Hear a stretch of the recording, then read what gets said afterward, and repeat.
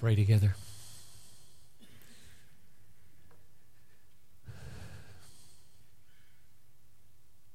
Strange words, Lord, these for 21st century Americans. Lump of dough, holiness, first fruits, broken off branches. And yet, so important for our lives and for the history of the world. So please, Father, give us a willing heart to listen to your word. Help me to make it plain and to handle it faithfully. Make it the instrument of salvation and of edification.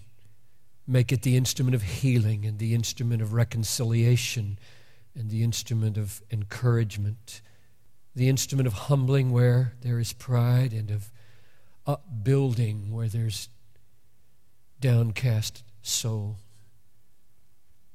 Make it the instrument of blessing upon blessing, grace and truth abounding and doing more than I can imagine. So, Lord, I pray that you'd come now and be the teacher in this moment. Make me an instrument of your peace and of your truth and of your grace and of your salvation and of your great joy. Through Christ I pray. Amen. One of the greatest follies of trying to turn the Christian gospel into a response or a means of meeting the felt needs of 21st century Americans is that the three primary needs that the gospel meets, almost nobody feels the need of.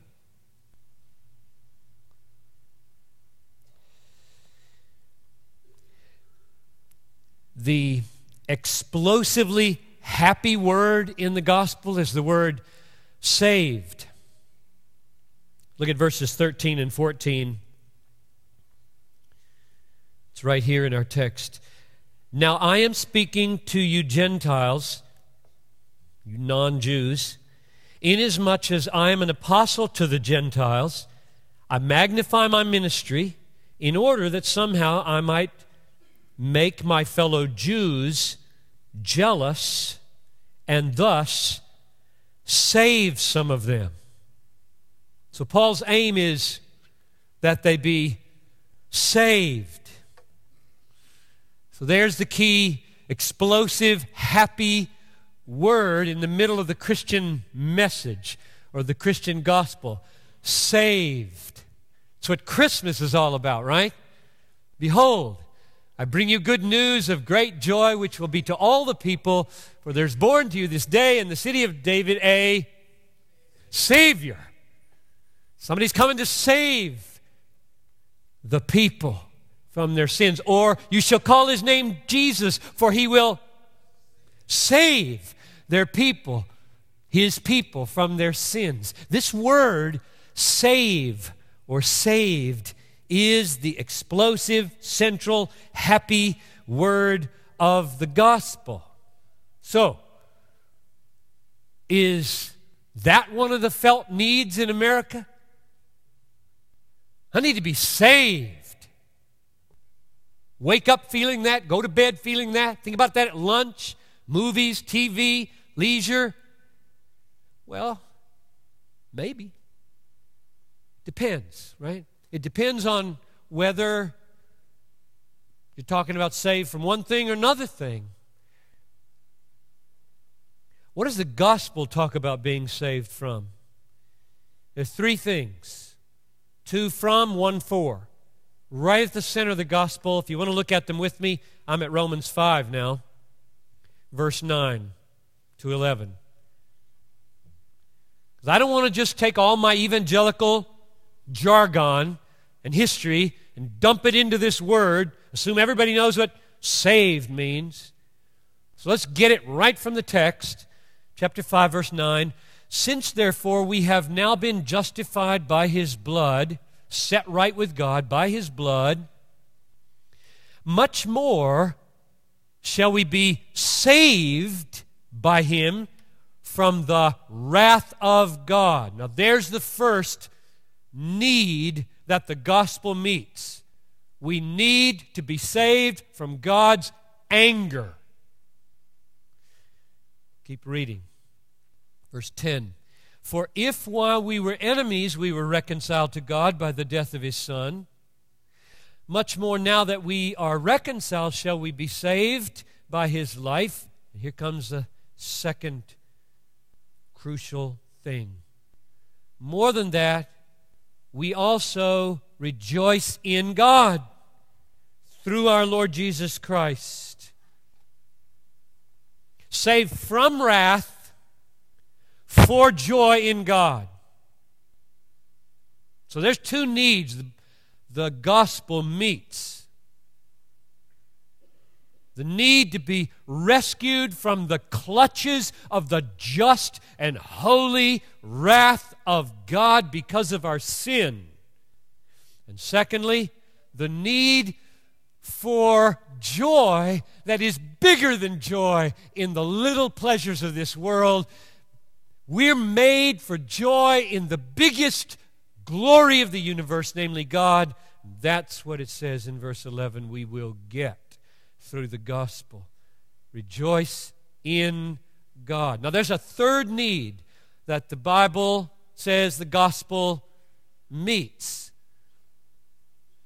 I already read it in Matthew 1:21. You will call His name Jesus, for He will save His people from their sins. Not just the wrath-bringing guilt of sin, but the poisonous, ugly, distorting power, idol-producing wickedness of sin. If those three things don't happen, I'm frankly not interested in the gospel. I've got to get out from under the wrath of a holy God. I know it's there because my own conscience witnesses to it. I've got to get rid of this power in my life that makes me love evil more than I love God and distorts all the beautiful things in life and turns them into prostitutes. And I don't want to just have a negative life. I want to be satisfied with something way bigger than anything I've ever seen in this world. I want God to satisfy me with Himself. So, are those the felt needs of 21st century America? So I think it's really a tragedy to try to turn the gospel into a meeting of felt needs. Not a word here. Not a word in the Christian gospel about being saved from poverty. Not a word about being saved from sickness. Not a word about being saved from obscurity. Not a word about being saved from human rejection. Not a word about being saved from the victim of terrorism. Not a word about being saved from having your daughter kidnapped and killed. I don't know of any promise in the gospel that says things will go better for us in this world. Not one. Now, as a matter of fact, the gospel does help things go better for you in lots of ways, but they may not. That's not guaranteed in the gospel.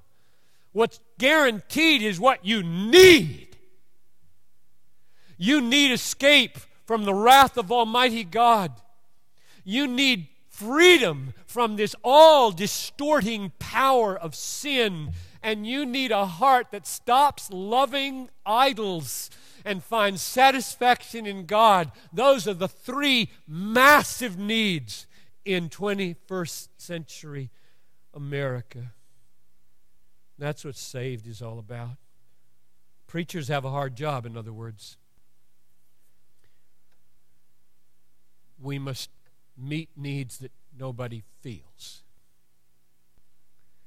which is why we're so utterly dependent on the Holy Spirit. It is a piece of cake to make people feel good if you just scratch them where they itch.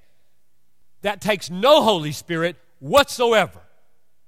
I know what would scratch every one of you. You're all vain, and so if I complimented your looks, you'd feel really good.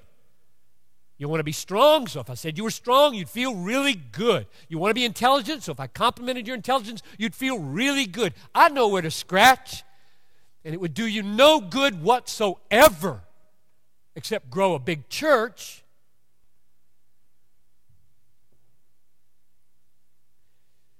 Paul, in chapter 11, amazingly, is concerned for the salvation of all Israel. The salvation. I've begun this way just so that this word salvation won't be empty for us. And maybe the Holy Spirit would just use the first 7 or 8 minutes to awaken your sense that I didn't walk in here feeling the need to be escaping the wrath of God or having the distorting sins of my life taken away or loving God more than I love the world, but maybe that is what I need.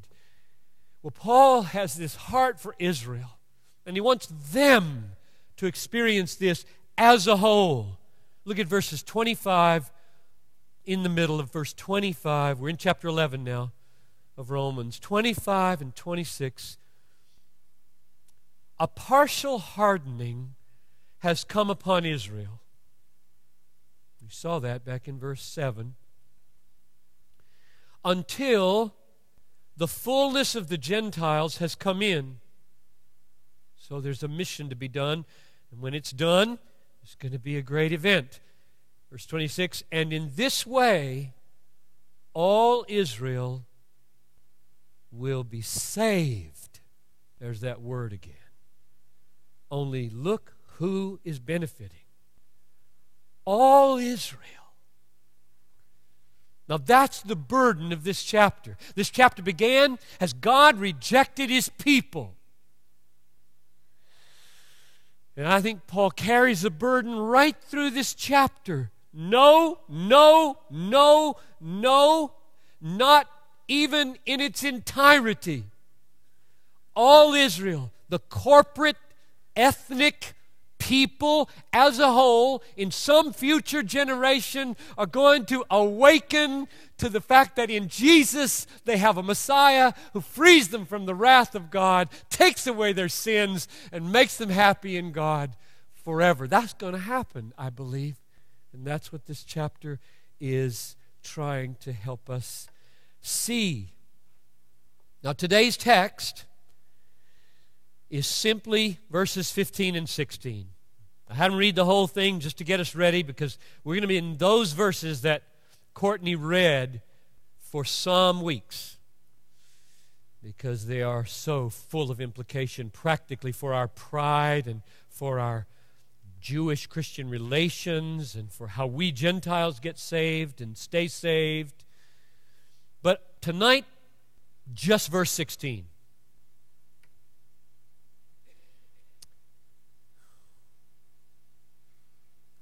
Let's read them. Verse 15 and 16. For if their, that is, if Israel's rejection means the reconciliation of the world, what will their acceptance? Well, that's what I think is coming someday.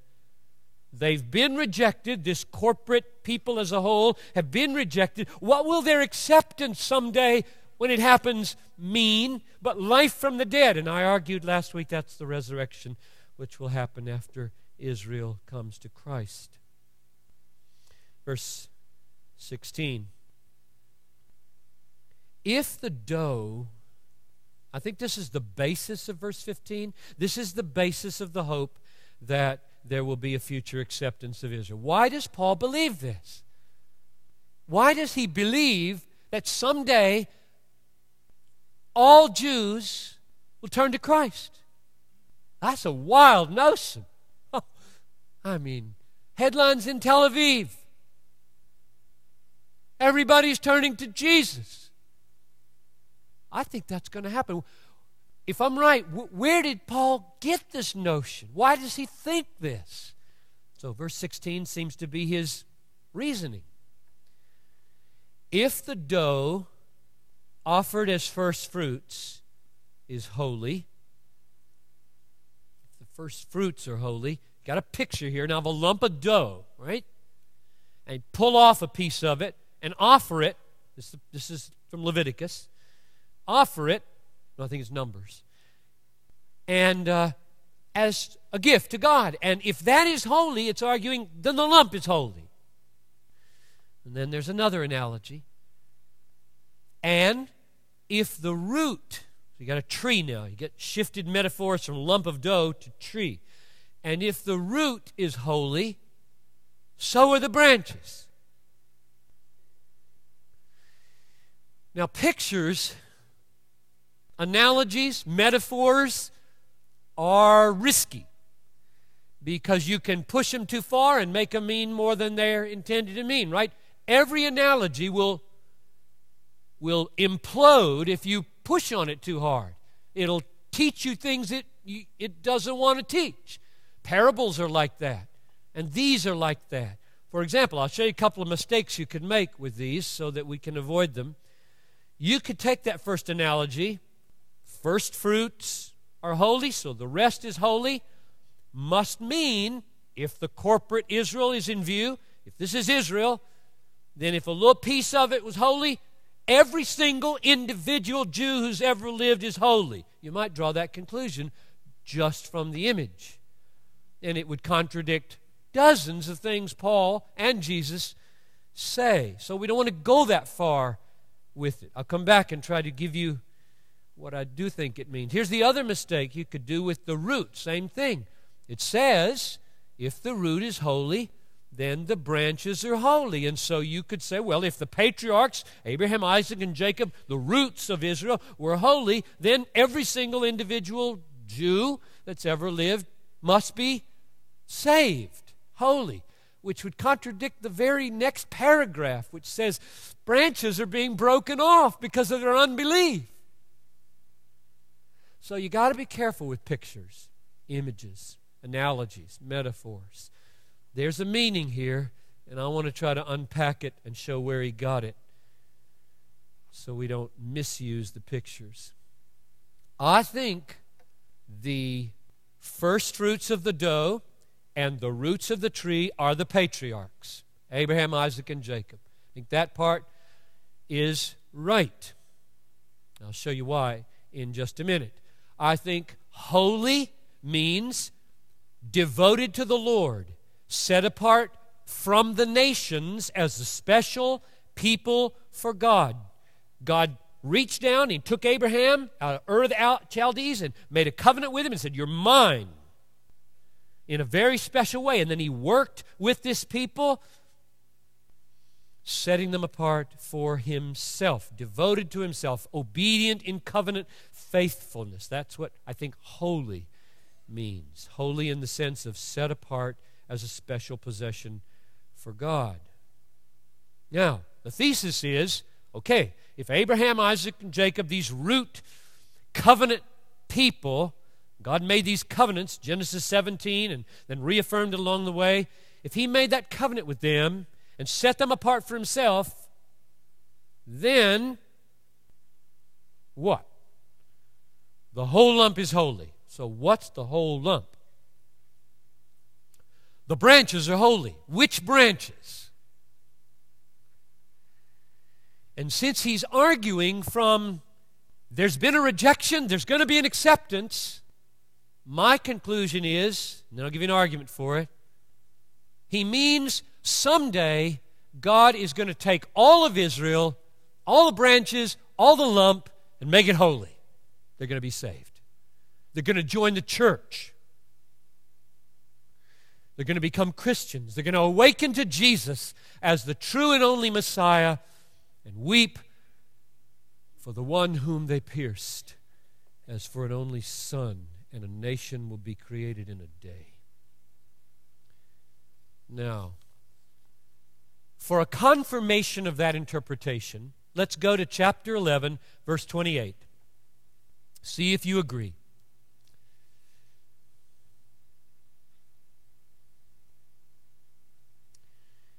Verse 28. As regards the gospel, they, this is the Jewish people, as a whole, the corporate, ethnic entity of Israel, as regards the gospel, they are enemies of God for your sake. Now just stop there and remind yourself of verse 11 last week. Remember verse 11? Through their trespass, salvation has come to the Gentiles. We laid it all out last week. That's exactly what this is saying. As regards the gospel, that is, as it's being preached now, they're stiff-arming it. They've rejected Jesus. They've rejected the Messiah. And why? For your sake. Because the gospel now is coming to the Gentiles, spilling over the banks of the hardened Israel. Now comes the key sentence. But as regards election, they, that same they, are beloved for the sake of the forefathers. Now there's where I get the patriarchs. You wonder, where did you get the idea that the first fruits was Abraham, Isaac, and Jacob, and that the roots were Abraham, Isaac, and Jacob? I got it right there. That's where I got that idea. They are elect for the sake of the forefathers. So, you got the first half of the verse describing verse 11, hardening, stumbling, trespass, for the sake of the salvation of the Gentiles, for your sake. And then you got the second half of the verse that says, oh, but there's a deeper reality. Once upon a time, God set His favor in election upon Abraham, Isaac, and Jacob. And today, this people has not and will not be abandoned for that sake. There's coming a day when this hardness will be removed, and He will bring them, according to His promise to Abraham, Isaac, and Jacob, to Himself. So that's my warrant for the interpretation that I gave to verse 16 on the basis of verse 28. Now here's a question that I have for the Apostle Paul. Where'd you get this notion that you can be so sure that the covenant made with Abraham, Isaac, and Jacob is not simply fulfilled in the church or the remnant of Israel?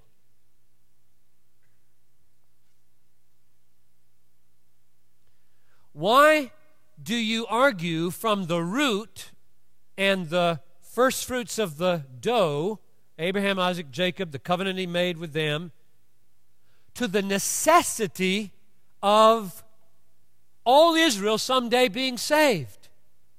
Why not just be content with a remnant, an elect remnant? Because I don't think this chapter is about the salvation of a mere remnant.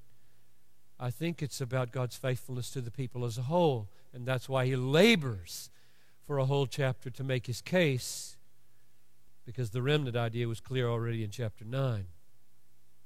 Well, one answer would go like this. When Paul read the prophets, I've been reading the prophets in my devotions for weeks. And so I feel like this is the argument I'd like to talk about because I've been seeing it everywhere. When Paul read the prophets, he read so many texts that seemed to say, hundreds and hundreds of years after Abraham, that this covenant implies salvation for a people as a whole, beyond anything they were experiencing right then. That he read that and he said, that must be implicit in the covenant. So I'm going to take you to some of those texts and see if you see what I think Paul saw. Let's start in Jeremiah 24. You can just listen if you want, or You can go there with me. Jeremiah 24. You know the situation. Jeremiah is addressing a people in Babylon. The exile has happened. God has judged his people. He's taken them out of Jerusalem. He sent them into exile in Babylon. Now Jeremiah is the great prophet of they're going to return, they're going to return. And he says some things about Israel that simply did not get fulfilled when they returned to Jerusalem and have not been fulfilled to this day. And I think they're going to be fulfilled. Jeremiah 24:5. Thus says the Lord, the God of Israel, like these good figs, so I will regard as good the exiles from Judah, whom I have sent away from this place to the land of the Chaldeans. I will set my eyes on them for good. I will bring them back to this land. I will build them up and not tear them down. I will plant them and not uproot them. I will give them a heart to know that I am the Lord, and they shall be my people, and I will be their God, for they shall return to me with their whole heart. That didn't happen. Never has happened. Yet. I think Paul read texts like that and said, that begs for a fulfillment. Chapter 31, the New Covenant chapter. Verse 2 and 3. Jeremiah 31:2. Thus says the Lord, the people who survived the sword found grace in the wilderness when Israel sought for rest. The Lord appeared to him from far away. I have loved you with an everlasting love. Therefore I have continued my faithfulness to you. Even when he judged them and sent them under his wrath into Babylon, he said, I have loved you with an everlasting love, and I will not break my faithfulness to you. And they deserve to have his faithfulness broken to them. But he wouldn't let them go. He's going to bring them back. Verse 10, chapter 31. He who scattered Israel will gather him, will keep him as a shepherd keeps his flock. For the Lord has ransomed Jacob and has redeemed him from the hands too strong for him. Is Ephraim my dear son? Is he my darling child? For as often as I speak against him, I do remember him still. I jumped to verse 20 in case you're following. Is Ephraim my dear son? Is he my darling child? That's verse 20. As often as I speak against him, I do remember him. Now comes the new covenant passage. This is important. Verse 31.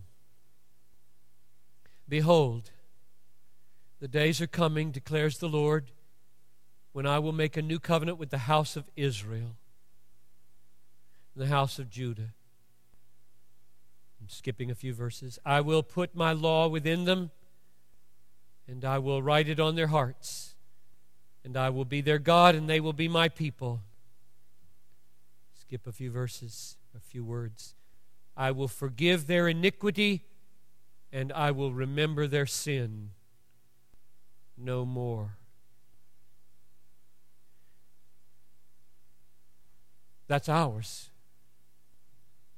Jesus said when he held up the cup at the Last Supper, this cup is the new covenant in my blood. Meaning, I bought that covenant for my people, and everybody who belongs to me belongs in that covenant. So don't hear me saying that this is a uniquely Jewish covenant with no application to us Gentiles. Don't hear that. Here's what I'm saying. I don't think when we were grafted in to that covenant, God ceased to see it as an all-Israel covenant. That's what I'm saying. Look at the following verses. Verse 35. Thus says the Lord who gives the sun for light by day and the fixed order of the moon and the stars for light by night. If this, verse 36, if this fixed order departs from before me, declares the Lord, then shall the offspring of Israel cease from being a nation before me forever. Verse 37, thus says the Lord, if the heavens above can be measured and the foundations of the earth below can be explored, I will cast off the offspring of Israel for all that they have done, declares the Lord, which is a radical way of saying, I will never cast them off. Ezekiel is another prophet who made the link between the Abrahamic covenant and the eternal covenant apply to Israel like no other prophet.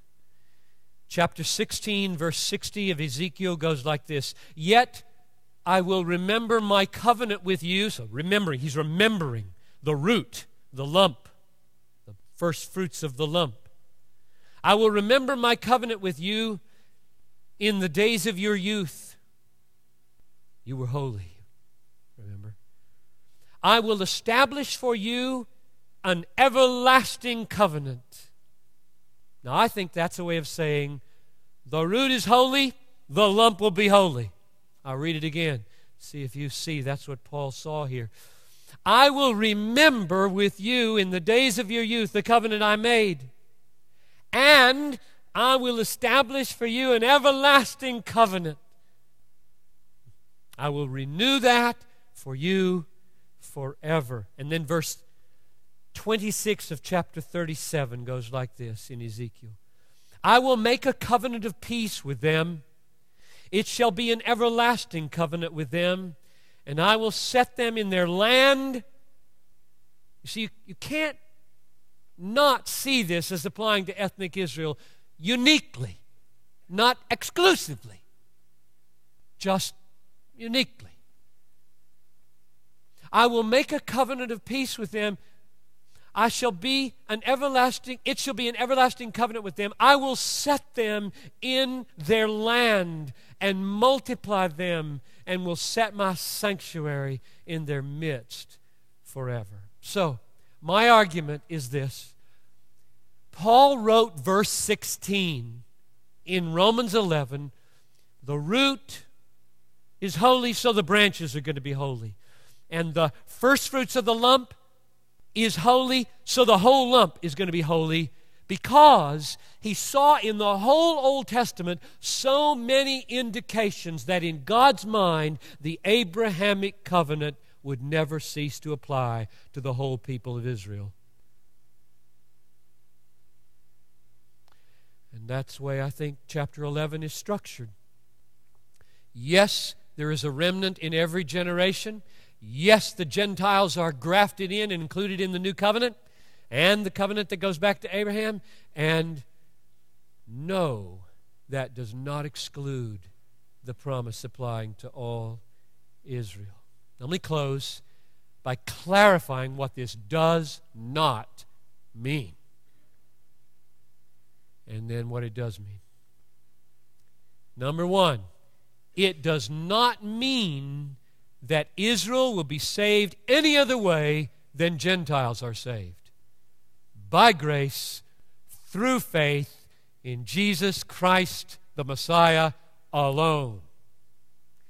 Jewishness saves nobody. Gentilishness saves nobody. 2, this does not mean a Jew can boast in his ethnic Jewishness and claim saving advantage over anyone. Verse 20 of our text. They were broken off because of their unbelief. That's the only thing that puts and keeps anybody in Israel. Faith, not Jewishness. The only thing that makes you part of the tree is faith alone, not ethnicity of any kind, including Jewishness. Some of you have asked, good question, why did God ordain that salvation come to the Gentiles through the trespass of Israel? You see it in the text, you have said to me, but you're puzzled as to why he would do it in such a roundabout way. Why can't he just save the Gentiles and save the Jews? Why does there have to be this seeming chapter of redemptive history in which Jews go under hardening and trespass and stumbling, and that becomes the means by which gospel goes to the Gentiles? Why? Now I'm going to suggest one answer, and I'm sure it's not the whole answer because God is bigger than my brain, but I think it's implicit in this chapter and indeed throughout the Bible. What God is doing in giving Israel over to a season of hardness is showing the world in the most graphic, painful, costly, crystal clear way, ethnicity saves nobody. He's teaching a lesson both to Jews and to Gentiles. Don't boast in your distinctives, your circumcision, your worship, your tradition. Boast in your Messiah. He's the only reason any of you will ever be saved. And that becomes crystal clear when the whole chosen nation is abandoned for a season. In other words, there's a lesson to be taught for the world. Don't work your way to heaven with human distinctives. Trust grace. That's the message. Why God thought it helpful to do it that way, I will not try to write history for God. All I know is I'm going to learn this lesson because it's there to teach me. God forbid that I should ever presume that I'm an American or I'm a Baptist or I'm a male or I'm white or anything like that would have the least power to commend me to God. Nothing. Because He's shown that He took the apple of His eye, and because they were starting to presume upon their tradition and their Jewishness, He said, I'll show you how valuable that is in getting to heaven. And the whole generation is kept from God. That Gentiles would learn, we better not ever depend on anything in ourselves like that. So the whole point of chapter 11 is for Gentiles and Jews to learn that salvation is by grace alone, through faith alone, apart from ethnic distinctives and work distinctives and tradition distinctives. All of this is designed to demonstrate a couple of things. One, God can and will save all Israel without being bound to save any Jew because he's Jewish. If you wanted to save all Israel, which God does, and not run the risk that in saving them it would seem like Jewishness is what got them saved, how would you do it? God does it by letting a hardening come upon a people for a long time to show that will never get you there. And then after He has brought in all these ragtag, uncircumcised, Johnny-come-lately, ham-eating Gentiles who deserve nothing but damnation, He will one day send the Holy Spirit in the most powerful way, lift the veil, take off the hardening, and instead of saying, we're the Jews, that they will never say that again. They will say, look at our Messiah. And by grace alone, through faith alone, He will bring them in. And let us say this. It's coming. I'm going to preach sermons on this, but I'll go ahead and get it anyway. God can and will save a whole fullness of Gentiles who do not boast over the broken off branches. If you wanted to save millions upon millions of red and yellow, black and white from every culture, having abandoned Jews for a season, you would need to take some very special precautions that those Gentiles did not say. They were broken off so that we might be grafted in. Which is exactly what this text says they were saying. And Paul responds, they were, because of their unbelief. And you stand for one reason: faith. So don't boast over the branches, but fear, because if they were broken off, you can be broken off. Do you see where we end up? Nobody can boast anymore. It's all grace. The mouth of the Gentile is shut. The mouth of the Jew is shut. One thing will save me: sheer sovereign grace, embraced through faith, owing to nothing in me and everything in Him. Grace, grace, grace. Let's pray.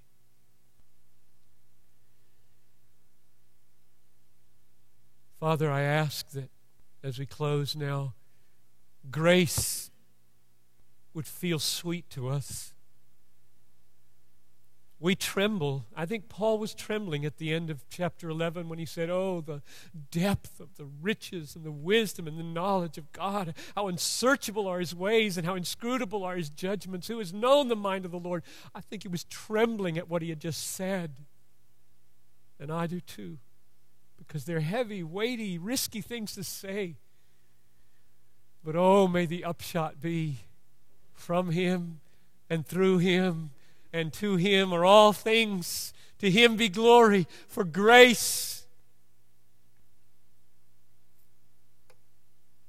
And so may people, Lord, at Bethlehem and all the guests among us embrace the gift of grace at Christmas time. In Jesus' name I pray. Amen.